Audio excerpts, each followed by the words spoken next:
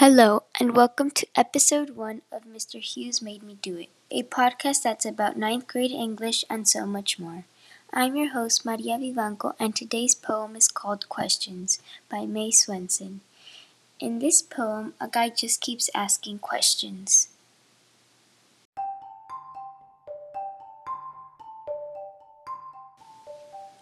Questions by May Swenson. Body my house, my horse, my hound, what will I do when you are fallen? Where will I sleep? How will I ride? What will I hunt? Where can I go without my mount? All eager and quick, how will I know?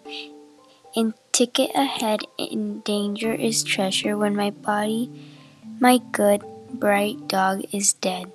How will I be to lie in the sky without roof or door and wind for an eye?